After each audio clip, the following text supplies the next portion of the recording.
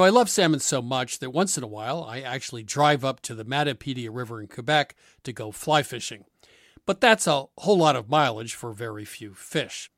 The rest of the time, of course, I purchase salmon at the supermarket, and most of what I buy is indeed farm-raised. Mowi farm-raised salmon offers restaurant-quality salmon right to your plate, and they have been in the business for over 60 years. It's available in 7 different origins: Norway, Scotland, Iceland, Ireland, Faroe Islands, Canada, and Chile. Each has its own distinctive taste and texture. They offer raw salmon fillets, but you can also purchase pre-seasoned portions or cold-smoked bites. And Mowi salmon is available ready to eat with cold-smoked ultra-thin slices as well as center-cut loin. Please visit mowisalmon.us to learn more.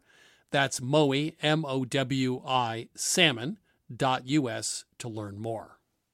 Buying furniture is not easy. You want well-designed pieces that fit into a modern lifestyle, yet the look should be timeless. And you want a custom experience creating furniture designed specifically for your space. My suggestion is that you check out Cozy, a North American company that thoughtfully designs furniture for modern living. Their high-quality products are delivered quickly and are easy to assemble. Cozy also offers a great range of coffee tables, washable rugs, wall shelving, and credenzas. Their outdoor collection features high-quality modular sofas and sectionals made for outdoor living. You can visit their store in Toronto. Cozy now has expanded from an online market to their first in-person space, or go directly to their website at cozy.com. That's COZEY.com. Transform your living space today with Cozy. Visit cozy.com to start customizing your furniture today. I grew up with Vermont farmers who made do with tools they had on hand: a hammer, pliers, and baling twine, of course, for most jobs. When I became a cook, however, I found that having just the right knife, or maybe the perfect carbon steel skillet, made all the difference. And the right tool also added pleasure to my cooking. I truly enjoyed my time prepping as well as cooking food. And that also goes for a car. The all-new Lexus GX has an exceptional capability that will have you seeing possibilities you never knew existed. Its advanced technology and luxurious interior mean that wherever you go, you'll never go without. And that includes available dynamic sky panorama glass roof, available front row massaging seats, available 33-inch all-terrain tires, and available multi-terrain select. Live up to the all-new Lexus GX, luxury beyond limits. Experience amazing at your Lexus dealer. I like classic clothing that never goes out of style, and that's why I suggest you check out Quince, an online clothing store that focuses on timeless essentials at great prices. I recently bought a Mongolian cashmere sweater for under $100. It's a great sweater and a great deal. Now that warm weather is upon us, Quince has all the seasonal must-haves, like 100% European linen shirts from $30, performance polos, and versatile flow-knit activewear. The best part, all Quince items are priced 50 to 80% less than similar brands by partnering directly with top factories. And Quince only works with factories that use safe, ethical, and responsible manufacturing practices, along with premium fabrics and finishes. Upgrade your wardrobe. Go to quince.com/milkstreet for free shipping on your order and 365-day returns. That's QUINCE.com/milkstreet to get free shipping and 365-day returns. Quince.com/milkstreet. Hi, this is Christopher Kimball. Thanks for downloading this week's podcast. You can go to our website, 177milkstreet.com, to stream our television show, get our recipes, or take our free online cooking classes. Enjoy the show.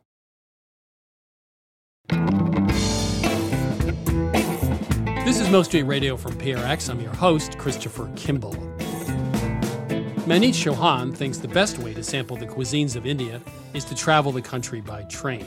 Today she tells us about planning long railway journeys around the snacks served at different stations, such as funnel cakes or her favorite warm carrot pudding. What we would do is we would try to find an ice cream vendor, because we would take that hot gajar halwa and put cold vanilla ice cream on it, and that combination was absolutely deadly, amazing. My mouth is watering while I'm talking to you about this. Also coming up, we make a vegetarian stew from Ethiopia. And later, Bianca Bosker finds serenity by watching ultra-peaceful cooking shows. But first, we'll hear from Shannon Mustipher. She's the author of Tiki, Modern Tropical Cocktails. Shannon, welcome to Milk Street. It's really great to be here. Thanks for having me. I love your book, Tiki, Modern Tropical Cocktails. So what does the word tiki mean? Where does it come from? And what is a tiki cocktail? Sure. So tiki refers, from a cultural standpoint, to religious practices and iconography from Polynesia. Now, where the cocktails are concerned, tiki is a term that was applied retroactively. So in the beginning of the age of tropical cocktails, they were called exotic cocktails. And we're talking about mid-1930s California at Don Beachcombers in the Bay Area, then later at Trader Vic's and subsequent restaurants. It was in the mid-'80s, early '90s when Polynesian and tropical culture enthusiasts, mostly in California, began to research those bars and to look into bringing those cocktails back, that you started to see the word tiki emerge. Let's talk about some of the classics. Don Beachcomber's Zombie. What's a zombie? A zombie is a showstopper of a drink. Okay, so this thing has 3 different rums in it. It has grenadine, which is a pomegranate-based juice.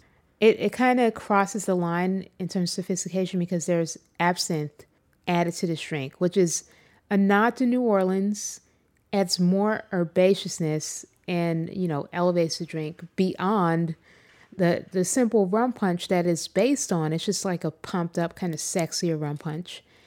And, there's some savvy marketing there. It's not just the cocktail that made it popular. It was the limit 2 per customer. So people like trying to get a third one, trying to order one through their friend. So we're talking about the ingredients of the zombie, but I think what's the biggest ingredient there is its cultural impact. The Mai Tai. I didn't actually know what was in a Mai Tai until I picked up your book. So what is in a Mai Tai? Sure. So the formula changed somewhat, but to kind of simplify it, it is, in most bars, a blend of Jamaican and Martinician rums, orgeat, which is an almond-based liqueur / syrup, orange curacao, and lime. It's simpler than a lot of places make it out to be. What are some of the techniques, like washing rum or bourbon? What does that mean? Sure. So washing means it's essentially kind of another way of saying infusing. Don Lee came up with this brilliant idea of taking rendered fat from bacon, adding it to whiskey, giving it time to sit at room temperature, and then later froze it so that the solids rose to the top and he could skim it off. And the result is you get this really nice creamy texture. And depending on what kind of fat we're talking about, it could be smoky, it could be nutty. So as an example, I worked at a restaurant called The Finch, where I did the same thing with a smoked duck breast fat and rum. And this drink was so crazy. I loved it to pieces. It was so easy. It was like a cheat. I've done it with coconut oil and rums, mezcal. It does all kinds of wonders no matter what spirit you're using. But it's just a nice way to add aroma and body and viscosity and just kind of smooth something out. Man, you must have... How many... Okay, in your bar, how many different bottles do you have? I stopped counting at 100. That's what I thought. Yeah. It's kind of comical. I look at it daily. I gaze upon it with fondness. There's just a lot going on here. But there's a good amount. I figured. It's probably 200. You just don't want to tell me. So here's a question. The martini, I think, is trying to get you drunk as fast as possible. At least that's my take on it. The French aperitif is to sort of transition you from work to pleasure at the end of the day. What's the role of the tiki cocktail? In other words, what is it that it's really, really about besides the flavors? I mean, first and foremost, fun, and mystery, adventure, discovery. I've had some of the best nights of my life in tiki bars because the mood is irreverent. I just love that freedom to be free that you get in a tiki cocktail in a tiki environment. So what about tiki drinks often have strange, interesting containers, much more so than regular cocktails. What role does the container play in all of this? It's vital because the feast starts with the eyes. So tiki takes it like way over the top. Like I've seen presentations where, there's dry ice and the vessel is set down in a treasure chest or, it comes in a rum barrel, it comes in coconuts and hollowed out pineapples. There's flaming garnishes. I once judged a competition where the team that from a bar called Paradise Lounge in Bushwick that is sadly no longer with us, they brought it full force. It was a fish tank with live fish. So the fish were isolated from the cocktail itself, but there was fish in there and it was crazy. So with all these choices, you probably drink something really boring, right? I mean, it's always the shoemaker's son who doesn't have shoes. What do you drink? Well, I'm glad you asked, and you totally got me here. I love sparkling wine. It's really easy. It's conversational. It's light. That's my drink of choice in a bar. When I'm at home, I enjoy sour IPAs. I don't really do cocktails, but if I have spirits at home, it's usually neat or with a little bit of soda and lime. Keeping it, really easy because I'm kind of like the chef that just wants a beer and a cheeseburger at the end of the day. I just knew that was going to happen. Shannon, thank you so much for being on Mill Street. I think it's time for my Mai Tai. Chris, it sounds like an excellent idea, and thank you so much for having me. That was Shannon Mustipher, author of Tiki, Modern Tropical Cocktails. It's time to take your calls with my co-host Sarah Moulton. Sarah is, of course, the star of Sarah's Weeknight Meals on public television, also author of Home Cooking 101. Chris, before we take the first call, I've got a question for you. We are heading into pumpkin season, and I wanted to know, what is your favorite thing to do with pumpkin? Carve it and put a candle in it? I mean, what? All right, let's say winter squash then. Slice it in rounds, roast it at 450 degrees, put some, spices on it when you roast it, and then serve it with some little Greek yogurt on the top, maybe that's seasoned. You're done. Simple. Delicious. I mean, it's a very Yotam Ottolenghi kind of recipe, which I think is where I got the idea, but it's great with butternut squash. So sounds delicious. And also they're a great vehicle for all those Middle Eastern spices. So yeah, yay. And it's simple. So, okay, on to the calls. Welcome to Milk Street. Who's calling? Hey, this is Galen. Where are you calling from? I'm calling from Cambridge, Massachusetts. I just saw you walk by. Same town. How can we help you? I guess my question is, generally, are all tomatoes created equal? Cooked a pizza last week and made a homemade tomato sauce and found myself wondering, should I put in fresh tomatoes if they're going to be cooked? If I do put in fresh tomatoes, which kind of tomatoes should I put in? Some recipes call for Roma, some just say tomatoes, some say canned tomatoes, and then once you go down canned, diced, crushed, stewed. What are the differences and what would be good to know about how to use them? Good question. First of all tomatoes are created equal. They're all equally terrible. In terms of fresh tomatoes. Last week, I got a couple tomatoes from a local greengrocer here. They were pretty good, but about a third as good as what I grew up with, as I remember anyway. So I don't know what's happened to tomatoes, but I've not had a great tomato other than small sun gulls, the tiny ones, for decades. In Italy, when we traveled there, when they make a tomato sauce, almost universally they come out of a can. So wow. I have no problem at all using canned tomatoes. The ones you want to stay away from are diced tomatoes because they add calcium carbonate or something similar to firm them up. And they don't actually ever really cook down into a sauce. So canned whole tomatoes is what I would use. and make a sauce with them. In terms of, canning your own sauce or your own sauce for storage, Roma tomatoes, which don't have a lot of liquid in them, tend to be meatier, but it's all about quality. Sarah, do you have any? Well, I was going to say for pizza, like if I was going to make a pizza margherita, I would use fresh tomatoes, but I would salt them first. I sort of agree with Chris. I was sort of horrified by the first thing he said. But even getting them from the farmer's market, sometimes they're a little mealy inside, or they're not quite as tomato-y as they used to be. Okay, I'm going to ask you, you have to answer honestly. Have you, in the last 5 years, ever picked up a tomato and smelled it and went, wow, that smells like a tomato? Yeah, and you're not going to believe what it was. It was cocktail tomatoes on the vine from Whole Foods. Really? Yeah, they smelled fantastic and they tasted fantastic. But I generally have better luck with fresh tomatoes if I salt them first. And I salt them on both sides and leave them for 20 minutes and then pat them dry.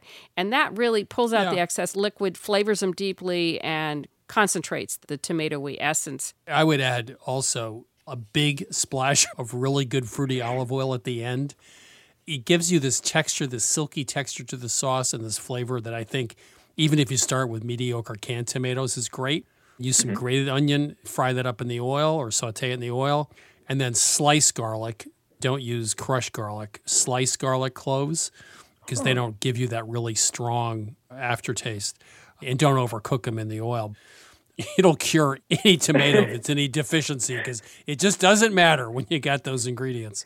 Right, Sarah? I mean, it's really about, this is tomato first aid, right? Yeah. It is too bad that we need tomato first aid, though. I agree. It is. What a shame. Anyway, we are.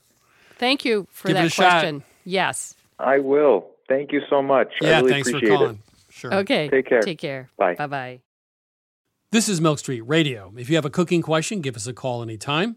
The number is 855-426-9843. One more time, 855-426-9843, or email us at questions@milkstreetradio.com. Welcome to Milk Street. Who's calling? This is Carl. Hi, Carl. Where are you calling from? Greeley, Colorado. How can we help you today? So I have a jar of preserved lemons. I'm looking to expand how I use them outside of making like tagines. I'd like to use them in something like baba ganoush or hummus, and I'm not really sure where to go with them. How do I start using them? I love preserved lemons. It's good stuff. I'd say anywhere you really want to add some acid and salt. So fish, one of those, fish is very bland in a sauce for fish, or taking, a fish fillet and putting a mixture of, say, olives, or maybe that's too much salt, but preserved lemons on top, some olive oil, some chopped scallions or something, baking it off, that would be wonderful. In any kind of sauce, with baked chicken thighs, in butter, add it to mayonnaise for a dip. You could put it on sandwiches as a crunch, like a pickle. Yeah, I mean, there's so many things you can do with it. Chris, you want to weigh in? Well, yeah, besides the tagine, I would say any braise, I mean, that's just a braise, any braise or stew, meat stew, I slice little crescents of them and put them in a stew, and they sort of almost dissolve as you cook them. But they add a nice undercurrent, if you don't use too much of it. If you just use the peel and dice it finely, you could make a relish with it, with olives or whatever. You could put a little bit of it with softened butter and sort of have a lemony butter, which would be nice over chicken or fish or whatever. And also bulgur, couscous, other grains. Just mix a little bit of it in, like maybe 2 teaspoons of that chopped or very finely minced rind. In with that, I'll just give it a little bit of boost. I mean, I think the secret of this is to keep it underwhelming, right? It's fairly potent. It says one of those things you're adding layers of flavor, and this is just another layer. You could throw it into Greek yogurt, a little bit of diced rind with some oil and herbs as a dipping sauce. That would also work. Okay. Are you separating it from the peel then? If I were to mix it and say Greek yogurt, would I separate the peel from the pit? Yes. That makes sense. You just very finely dice. This is one of the few times when you actually need knife skills.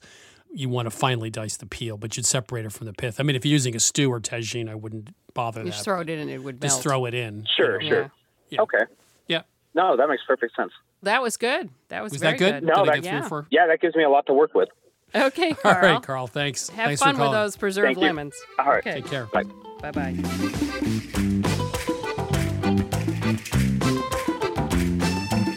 You're listening to Milk Street Radio.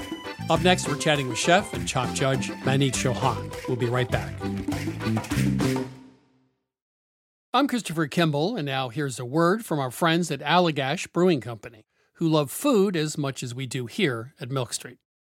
Hi, this is Jason Perkins. I'm the brewmaster at Allagash, and I've been making Allagash White in Portland, Maine since 1999. So a white beer is a very old style of beer. Traditionally, it was brewed with spices of some type, typically coriander and orange peel. And I think one of the things that makes Allagash White distinctive and different is the rare combination of complexity and drinkability. And it's sometimes remarkable to stop and realize that I never get tired of it. You know, I'll open a can or I'll pour a glass, and the first sip, and I'm like, man, this beer is good. There are a lot of different ways that folks can enjoy an Allagash White, and here are some of the examples of what folks here at the brewery like to do. My favorite thing to pair with an Allagash White is simple, beautiful seared scallops over a bed of fresh greens with blood orange and shaved fennel. My favorite would probably have to be like an Italian or a hoagie, capicola, pickled vegetables, crusty bread. It's got that nice lemony, zesty character that just gets you ready for the next bite. The ultimate pairing for me is this dish called bosam, which is this like big pork shoulder with like salt and brown sugar. We also call it candy pork in my house, and a little like scallion ginger sauce. It's like lettuce, rice, pork, sip of white, lettuce, rice, pork, sip of white, and it's just perfection. My other top choice was like a hot dog. Like, just have a hot dog and have an Allagash White. You don't need to dress it up. There's something about mussels with beer, especially the white, that is just so good. I feel like it goes really well with different soft cheeses that aren't too dominant, but then also with like spicy Indian food. So I think it's just really versatile. I could imagine like something like lemon meringue pie. That would be really nice. Pairing Allagash White with carrot cake is a thing of beauty. This maybe sounds really boring, but pepperoni pizza. I feel like after a long week, having like a nice warm pepperoni pizza and a cold Allagash White is just like you made it. Like you did your week. You deserve this pizza. You deserve this beer. It's perfect in summer. It's perfect in winter. I haven't really found a flavor that I don't think works really well with Allagash White. Yeah, so not only do I drink it while I cook, I often cook with it. So if I'm creating some kind of stew, I'll add a little bit of Allagash White to it. A lot of people use Allagash White in like a fried fish batter. Anywhere where you can add like a spritz of lemon or a spritz of lime, that could be the beer. We are very food-minded here at Allagash, obviously. And I think because of that, Allagash White is kind of subtle in a way that not all beers are, and I think that makes it very food-friendly. I think it tends to unlock qualities in the food that you otherwise wouldn't necessarily notice. Like it's not too hoppy or it's not too sweet, so it sits right in the middle and sort of brings the flavors of the dish to life. If you ask anyone here at Allagash, we're pretty much all stands for this beer. We love it so much because every time you have it, you pick up something new. Every time you come back to it, you're reminded like, oh wow, yeah, that's really good. This is Jason Perkins again. Just want to say thanks to everyone at Allagash for sharing. You can try Allagash White at home, too. Head to allagash.com/locator to find Allagash White near you. For 21 plus only, please drink responsibly. Allagash Brewing Company, Portland, Maine. This is Milk Street Radio. I'm your host, Christopher Kimball. Right now, it's my interview with chef and TV personality Maneet Chauhan about her new book, Chot. Maneet, welcome to Milk Street.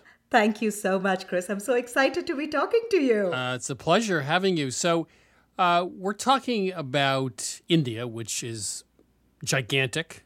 We're talking about train stations. We're talking about snacks, chaat. Before we do that, you started as a kid in the winter traveling on a 900-mile journey to see your grandparents. So you have a lot of experience traveling by rail. Could you just give us a quick primer on what that was like? Absolutely. It's one of my favorite memories. Winter break used to be going to Punjab, which is northern India, and that's where my paternal grandparents were. And summer holidays would be going to southern India, where my maternal grandparents were. So it was incredible. The trains were and are unlike the trains over here. The windows would be open, the doors would be open. The train would stop at each and every small train stop. And the local vendors from that city or that town or that village would just climb the train to sell what was popular in that destination. And I would just look forward to all these train stations because I had mapped my entire 2 to 3 day journey based on what I was going to eat at what station. Why am I here in Boston? I feel like I've been deprived all my life because I would have loved that train trip too. So chaat, CHAAT, is a Hindi word, I guess, meaning to lick. It's a snack. And so could you just give us some sense of the range of foods that you might experience? I assume it's huge. Oh my God, absolutely. Like, I firmly believe that you can make anything into a chaat. Chaat is this lickable concoction of different textures, flavors. There is sweet, there is spicy, there's tangy, there's crunchy, and just a perfect bite of all of these together is what makes a perfect chaat. You can go to any corner in India and there will be a chaat. Like for example, in Delhi in winter, you get a sweet potato and a star fruit chaat. People keep on coming up with new chaats. And I also have been guilty of creating chaats based on what is seasonal over here. Like recently I created a strawberry and a rhubarb chaat, which was incredible. So you structured this book around the railway stations around India. Is that because those are the defining places where chaat are served? Well, to me, one of the biggest reasons of planning the book around railway stations was that in a really short span of time, let's say 2 or 3 day train journey, you can taste and experience dishes which are so vastly different. So if you're traveling from Eastern India to Southern India, based on the number of states that you're going to cover, just the buffet of dishes that you're going to travel is so extensive and just shows the range of dishes that you can get in India. Now, you mentioned in the book a couple of things that struck me. One was funnel cakes, which I'm familiar with in the American version at the fairs in late August. Can we talk about funnel cakes? Absolutely. I mean, funnel cakes, pretty much jalebis, which is really funny because that's what I made with my daughter last night. They are these amazing, crispy, crunchy, smaller versions of what we see as a funnel cake over here. In India, with jalebis, what we do is we soak it in a sugar syrup, which usually has cardamom and saffron in it. And I mean, I can just imagine myself having a bite of that crunchy, sweet, crispy, warm jalebi in the middle of a chilly, like, winter. Here's one that caught my eye. Carrot pudding with saffron and pistachios. That sounds terrific. It's incredible. You know, the best memories that I have of the Gajar Halwa is it's usually we could only get it during the winters because winters was the time that carrot was harvested. And the winter carrots in India are red in color. And you would have hot Gajar Halwa, which has been cooked in a lot of ghee. And it has the most decadent and luxurious taste to it, especially when it's warm. And then what we would do is we would try to find an ice cream vendor, because we would take that hot gajar halwa and put cold vanilla ice cream on it. And that combination was absolutely deadly, amazing. My mouth is watering while I'm talking to you about this. One of the chaats you talk about, it has tutti frutti cereal garnish with lots of mango and ice cream. So some of these are kind of fanciful, let me put it that way. Which is, I think, what a lot of charts are. I think charts to me is almost a study of overindulgence.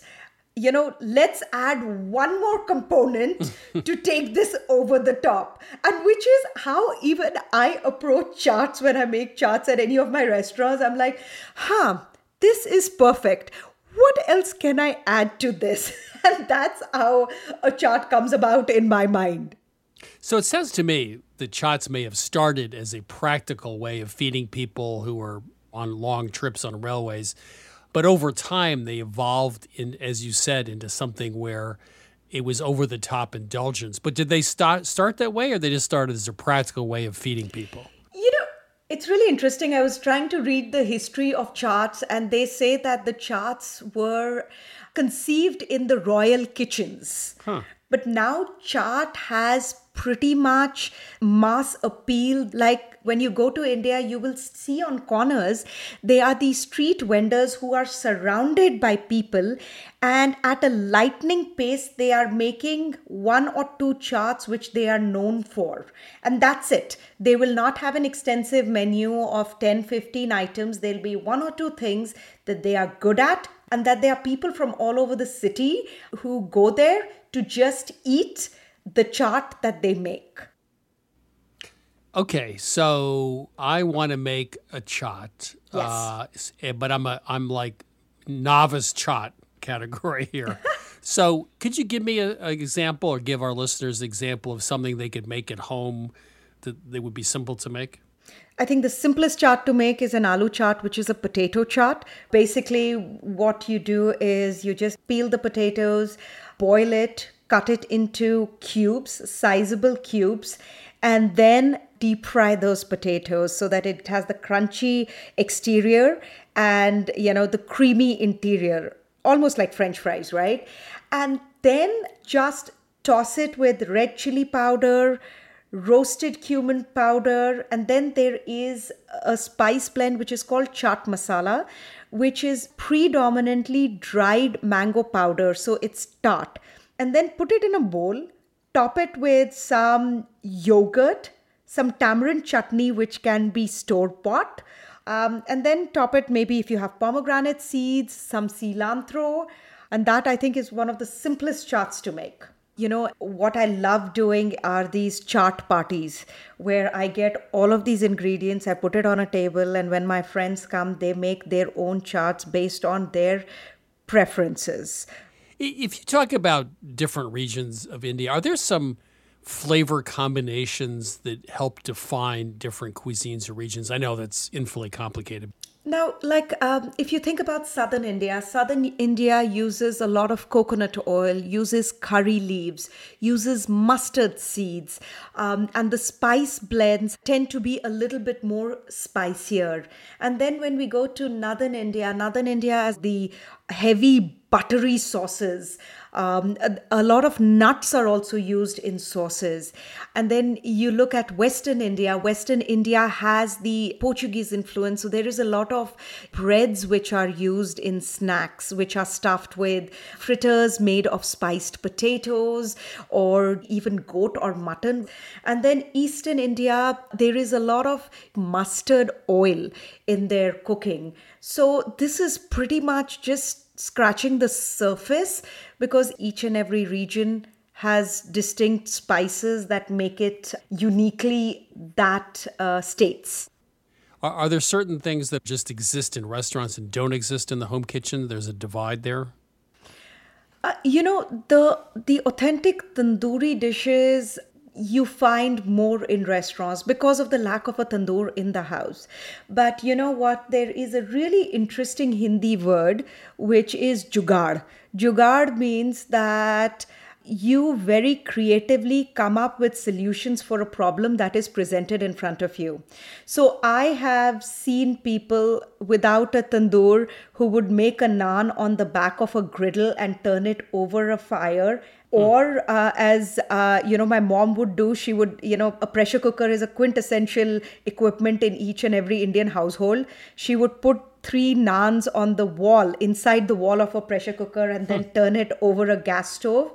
Or to get the really smoky flavor that you get from the tandoor, what we do is we take a piece of charcoal, just on the fire, burn it, and when it is red hot, put it in a metal bowl and put that bowl in the chicken curry and put a little bit of ghee on it and seal it. And that way the smoke, so basically it's our smoking gun. That's a really good idea. But let me just say, your mother, let me just get this right. Your mother took a pressure cooker and turned it upside down over a gas stove to make an improv tandoor oven? Yes. I just want to make sure I heard that right. Okay. I like that. It's pretty amazing. Mumbai is special. It's huge. The food scene's amazing. Do you have a special passion for that city because of its size and complexity, or does it stand out in some way from the rest of India? What I love about Mumbai is the melting pot that it is, right? There are some dishes which are so quintessential, but the fun part is that all of these dishes have had an influence from all over the world, and that's what makes it so delicious. There is a 5-star hotel which has the best food, and right behind that is street food, which has the most incredible kebabs. And you go to the street food, there'll be a person who is not doing economically as well, eating the same food with a person who has driven up in a Ferrari. So to me, what Mumbai signifies is that food, good food, is something that just brings everybody together, regardless of the economic standing you are, or what religion you are, or where you are from. I think I need to say amen to that. Mani, thank you so much for being on Milk Street. Really, my pleasure. Thank you, Chris. That was Maneet Chauhan. Her book is Chaat, Recipes from the Kitchens, Markets, and Railways of India. Back in 1971, I booked a third-class seat on the Orient Express from Istanbul to Salzburg, changing trains in Zagreb, then part of Yugoslavia. On the first night, I snuck up to an empty first-class carriage to be awoken in the early morning with a jolt. The train had derailed, having struck a cow on the tracks. But back in third class, I discovered that the train had no food, and so generous Turkish workers shared their garlicky blood sausage. I finally learned to purchase dinner during quick stops in small Yugoslavian towns from vendors who were crowding the platform. And I also learned that train travel, whether in India or now Croatia, is not just transportation. It's the very best way to get to know the people as well as their food.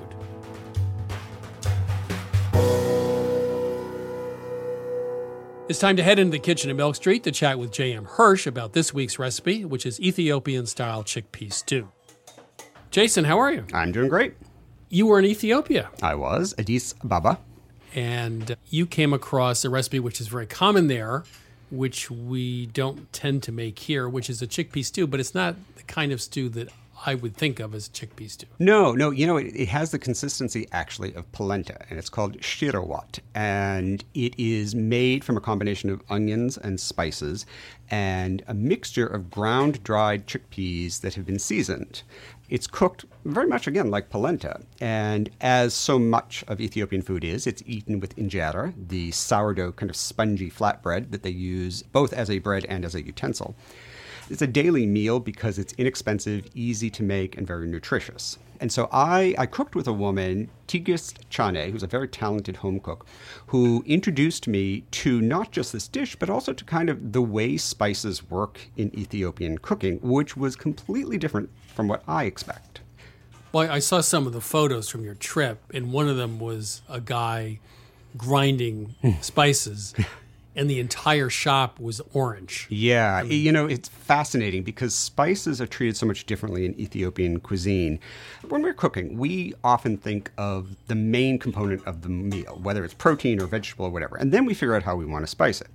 They come in from the opposite direction, where they start with the spices. Very often it's berbere, which is kind of the national spice blend. It's got a lot of chilies in it. It's got fenugreek, cumin, and depending on whose blend you're using, could be dozens of other ingredients. And spices are so important that they actually have community spice mills in most villages where you go to the market, you buy your ingredients, often to make berbere, and then you bring them to the spice mill and they grind them for you.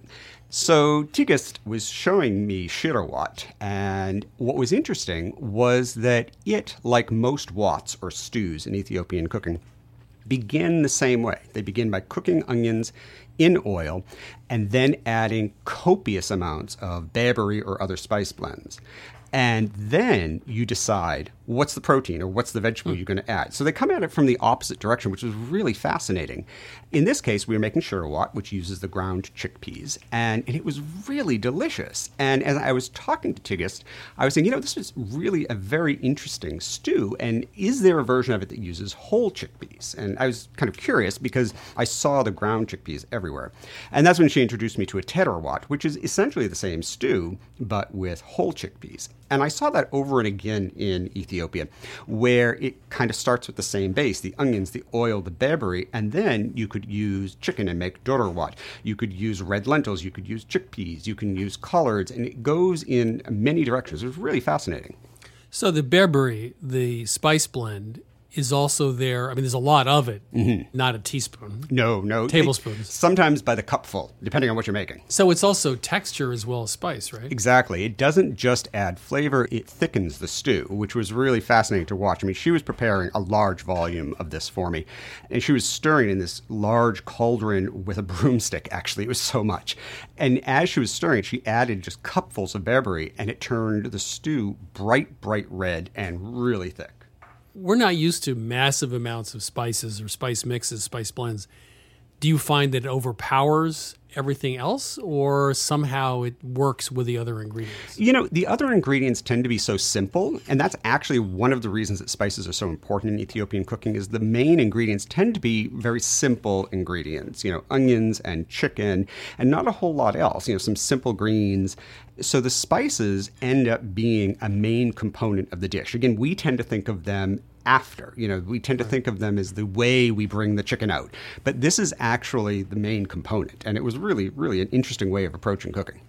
Jason, thank you. A chickpea stew from Ethiopia, which we make with whole chickpeas, and I think some ground lentils and lots of berbere, although we make up our own version, of course. JM, thank you. Thank you. You can get this recipe for Ethiopian-style chickpea stew at milkstreetradio.com. You're listening to Milk Street Radio. Coming up, Bianca Bosker introduces us to the internet's most peaceful cooking videos. That and more in just a moment. I grew up with Vermont farmers who made do with tools they had on hand. A hammer, pliers, and baling twine, of course, for most jobs. When I became a cook, however, I found that having just the right knife or maybe the perfect carbon steel skillet made all the difference. And the right tool also added pleasure to my cooking. I truly enjoyed my time prepping as well as cooking food. And that also goes for a car. The all-new Lexus GX has an exceptional capability that will have you seeing possibilities you never knew existed. Its advanced technology and luxurious interior mean that wherever you go, you'll never go without. And that includes available dynamic sky panorama glass roof, available front row massaging seats, available 33-inch all-terrain tires, and available multi-terrain select. Live up to the all-new Lexus GX, luxury beyond limits. Experience amazing at your Lexus dealer. I love salmon so much that once in a while I actually drive up to the Matapedia River in Quebec to go fly fishing. But that's a whole lot of mileage for very few fish. The rest of the time, of course, I purchase salmon at the supermarket, and most of what I buy is indeed farm-raised. Mowi farm-raised salmon offers restaurant-quality salmon right to your plate, and they have been in the business for over 60 years. It's available in 7 different origins: Norway, Scotland, Iceland, Ireland, Faroe Islands, Canada, and Chile. Each has its own distinctive taste and texture. They offer raw salmon fillets, but you can also purchase pre-seasoned portions or cold-smoked bites. And Mowi salmon is available ready to eat with cold-smoked ultra-thin slices as well as center-cut loin. Please visit mowisalmon.us to learn more. That's Mowi, M-O-W-I, salmon.us to learn more. Ever catch yourself eating the same flavorless dinner 3 days in a row? Dreaming of something better? Well, HelloFresh is your guilt-free dream come true, baby. It's me, Keke Palmer. Let's wake up those taste buds with hot, juicy pecan-crusted chicken or garlic butter shrimp scampi. Hello Fresh. Stop dreaming of all the delicious possibilities and dig in at HelloFresh.com. Let's get this dinner party started. Mom deserves the best, and there's no better place to shop for Mother's Day than Whole Foods Market. They're your destination for unbeatable savings, from premium gifts to show-stopping flowers and irresistible desserts. Start by saving 33% with Prime on all body care and candles. Then get a 15-stem bunch of tulips for just $9.99 each with Prime. Round out Mom's menu with festive rosé, irresistible berry chantilly cake, and more special treats. Come celebrate Mother's Day at Whole Foods Market. Hi, I'm Daniel, founder of Pretty Litter. Cats and cat owners deserve better than any old-fashioned litter. That's why I teamed up with scientists and veterinarians to create Pretty Litter. Its innovative crystal formula has superior odor control and weighs up to 80% less than clay litter. Pretty Litter even monitors health by changing colors to help detect early signs of potential illness. It's the world's smartest kitty litter. Go to prettylitter.com and use code ACAST for 20% off your first order and a free cat toy. Terms and conditions apply. See site for details. This is Milk Street Radio. I'm Christopher Kimball. Next up, Sarah Moult and I will be answering a few more of your cooking questions. Welcome to Milk Street. Who's calling? Hi, this is Heather Lindenman from Indiana. How can we help you today? I recently had some pork processed. My kids have 4-H pigs, and we process the meat at the end of the summer.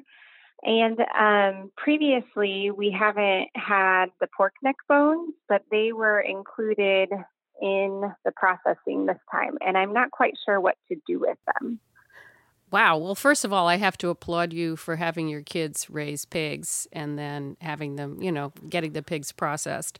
If you're going to be a carnivore, that's all good stuff to know and be responsible. So, yay. But let me just say about neck bones, they're, you can braise them just like oxtails or shanks. They're really in the same category. You could brown them off or not brown them off. I mean, Chris will probably leap on that bandwagon, say you don't need to brown them off first, and then, add some liquid so you can make a nice gravy or sauce or whatever, and then just cook them till they're tender, and they'll be delicious. Chris, you want to weigh in? Yeah, I mean, I've had a stew in Oaxaca where they use neck bones, and they thickened it with some masa, some cornmeal, with a lot of chilies, and it was delicious. The thing I would do with it, I was in Mexico City a year ago and came back with this great recipe for stewed beans. And I would just cook the neck bones in with the beans. Obviously take the bones out and you have some of the meat there, and it would flavor the beans. It would be a great flavoring. So that would be my highest and best use. We used to raise pigs on our farm too, and the kids, we'd actually slaughter the pigs on the farm in late September. My second oldest daughter, Caroline, was quite helpful when she was a young girl, and now she's into farming and raises rabbits and chickens and all sorts of things. I agree with Sarah. If you're going to do it, it's great to have the kids see the process because then they understand it. So good for you. I was just going to add one more dish with the neck bones, what Italian Americans refer to as Sunday gravy, which is, when they make that tomato sauce and add all different kinds of meat products to it. And I think, just braised in a nice tomatoey garlic sauce would be yummy with the neck bones too. Although I love the bean idea, pork and beans, woo, match made in heaven. At any rate, thanks so much for calling. Thanks for calling, and good for you for raising the pigs. That's yes, great. Absolutely. Well, thank you so much. Take care. Bye-bye. Bye-bye. This is Milk Street Radio. If you want to master a new technique or find out about a new pantry stable, give us a call, 855-426-9843. One more time and slowly, 855-426-9843, or email us at questions@milkstreetradio.com. Welcome to Milk Street. Who's calling? Hi, this is Sam. Where are you calling from? I'm in Geneva, Switzerland. Woo woo. Okay. I've been there briefly for a few days. So how can we help you? I find when I make pasta with mushrooms, it ends up kind of disappointing. And I've been trying a lot of different mushrooms, regular button mushrooms and chanterelles and porcinis, just using olive oil and garlic, but just comes out pretty bland. And I don't know what I'm doing wrong. If you're using button mushrooms, which have almost no flavor to start with, it's not about the mushrooms. It's really about the cooking. So I would use butter to saute them. I would use a fair amount of salt, like Duxelles, which is a reduced, finely chopped mushroom, which is used as a stuffing or filling. I would cook it way down. You could consider adding a umami ingredient to it first, tomato paste to the pan before you add the mushrooms. You could add a couple anchovies, which dissolve in the oil before you add the mushrooms. Cook it way down. You got to use highly concentrated ingredients. Don't add anything else to it. Just the mushrooms, salt, butter, cream. Make sure it's really reduced. If you finish the pasta in the sauce, make sure you don't have too much pasta water in it. You want to get this really concentrated. A little brandy or cognac to finish at the end like you would with Duxelles. Sam, did you slice the mushrooms? I just slice them kind of roughly. Well, slicing's good because that means they're thin. And they were all fresh? Yeah, I've always used fresh ones. I essentially start out with some olive oil, then put a whole clove of garlic and just let it get a little golden brown. Then I throw the mushrooms in and wait till they get golden brown, and then I'll throw in perhaps a bit of thyme, a bit of white wine, and then the pasta and some of the pasta water. Are you salting the pasta water? I salt the pasta water and I salt the mushrooms. I probably use less salt than Chris would suggest. Probably. And probably than I would suggest. I use a pinch. Technically, the pasta water should almost taste like salt before you add the pasta. So let me suggest what I would do. I would mince up some shallots and saute them till they're translucent. Then I would add the sliced mushrooms and cook them until they give off their liquid and begin to get golden. Then I would add minced garlic and cook that for about 30 seconds. I approve of the white wine. But meanwhile, something else I was going to suggest is to get some dried porcini and soak them in warm water for 20, 30 minutes. Then save the soaking liquid from the porcini and add both the porcini and the cooking liquid to the mushrooms that you've already sauteed. Cook your pasta in salted water and then drain the pasta before it's finished cooking. So add the pasta, a little bit of the pasta cooking liquid, some chicken broth, and finish cooking the pasta in the skillet, and then throw in a nice freshly grated handful of Parmesan cheese, and I bet you'll be happy. All right. Too many ideas. Thanks so much. Thanks for calling. All the best. Thanks, guys. I'm a big fan. Take care. Okay. Bye.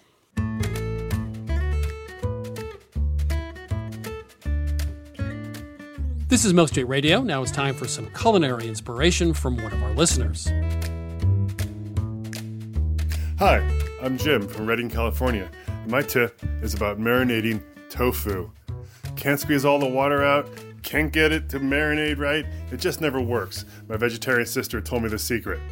Freeze it solid, and then defrost it naturally in the refrigerator, and then it squeezes out like a sponge and soaks up all the marinade like a sponge. This works, it changes the consistency, it's good. Give it a shot, freeze your tofu. If you'd like to share your own cooking tip on Milk Street Radio, please go to 177milkstreet.com/radio tips.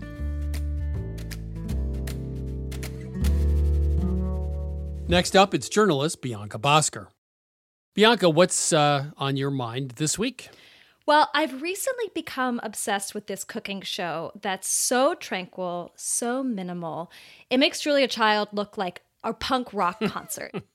Wait, is that my show? What are you talking about? No. So it's actually a YouTube channel called Peaceful Cuisine. And it's done by someone named Roya Takashima, who has also worked teaching cooking classes and as a chef. And nominally, each video on his YouTube channel is about a different vegan recipe. So learning to make things like mochi or lemon cake or ice cream.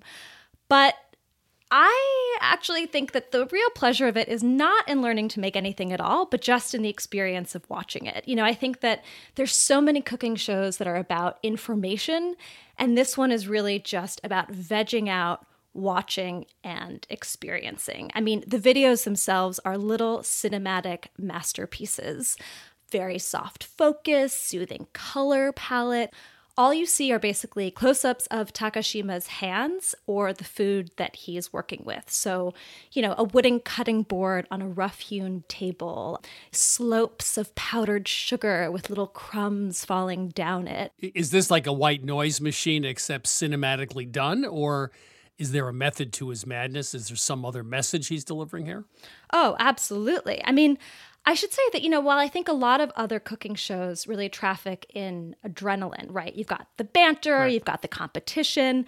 The charm of this is that everything has been stripped away. Very little happens, which I think is precisely the appeal. So Takashima barely talks at all, if ever. What you get instead are sort of these superimposed instructions, you know, 200 grams of beans or water, and all you hear is the sounds of his cooking and preparation. And, you know, I think we think of food porn as being visual, but in this case, the sound is a big part of the appeal. And it is a very big appeal. Peaceful Cuisine has more than 2 million followers on YouTube and avid fans all over the world. So is this something you think came out of, you know, some very smart corporate people who knew a lot about the film industry? Or do you think this was a homegrown guy with a couple of cameras who just figured this out on his own? I think it was a homegrown guy. I mean, I have to say, I don't know the whole kind of creation myth of Peaceful Cuisine, but what is certain is that it's really tapped into something online. Are you familiar with ASMR? No. Oh, well. ASMR is autonomous sensory meridian response. So there are some people who, when they hear the sound of whispering or maybe the swish of feather or fabric, get a really calm, kind of tingly feeling. Often in the scalp, it sort of provokes this feeling like you're melting. And the internet is full of ASMR videos, but Peaceful Cuisine, for some people, is a big hit within this sort of subgenre of ASMR cooking videos.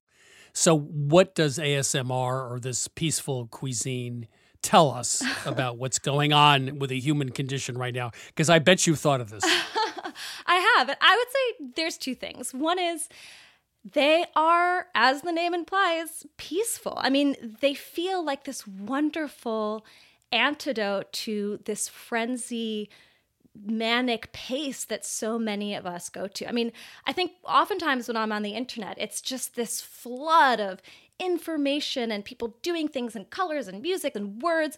And this, again, just strips it away. It's very bare. It's very slow. And there's something really wonderful about that. You know, when you read the comments on these videos, people talk about how they watch these videos and they put them to sleep. And in this case, that's a really good thing. And I would say there's a second thing that I've really relished about them, which is that I think when it comes to food, we oftentimes sort of fetishize the raw ingredient or the final product. And we oftentimes skip over all of that work that happens in between. the cutting, the measuring, the pouring. And for me, I really love the way that Peaceful Cuisine just lingers in each act of the cooking process. Well, this is the opposite of when I was young. Everyone in the food industry was selling us on cooking as being inconvenient, right? It's the work. It's between the raw ingredient and the finished product, all that stuff you want to get rid of. And that's still being sold today, right? I mean, you buy an appliance to get rid of some of the work. You're saying that it's the work.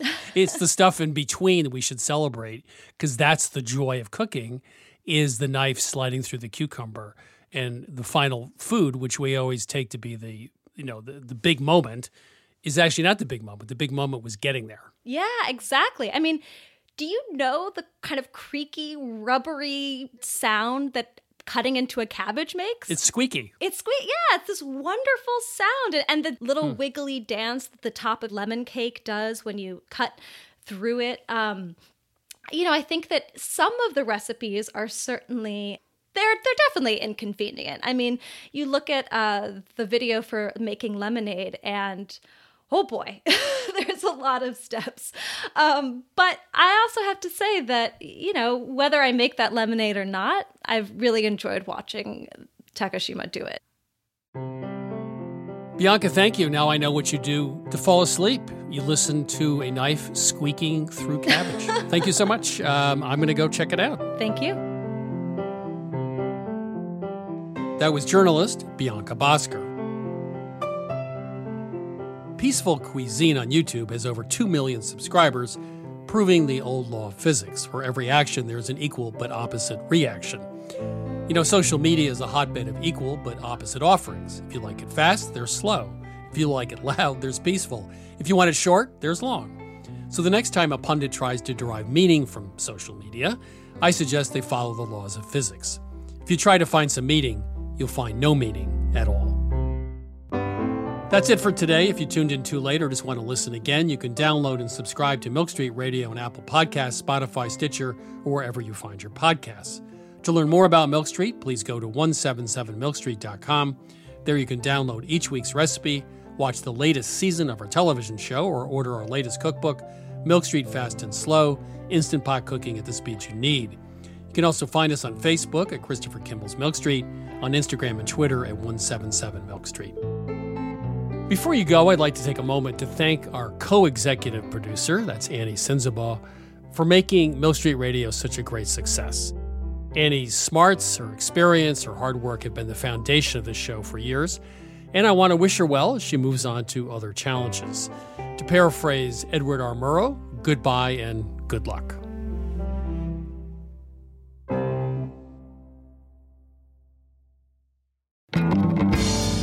Christopher Kimball's Milk Street Radio is produced by Milk Street in association with WGBH. Executive producer, Melissa Baldino. Senior audio editor, Melissa Allison. Co-executive producer, Annie Sinsabaugh. Associate producer, Jackie Nowak. Production assistant, Sarah Clapp. And production help from Debbie Paddock. Senior audio engineer, David Goodman. Additional editing from Vicki Merrick, Sydney Lewis, and Samantha Brown. And audio mixing from Jay Allison at Atlantic Public Media in Woods Hole, Massachusetts. Theme music by Chubop Crew. Additional music by George Brindle Egloff. Christopher Kimball's Milk Street Radio is distributed by PRX.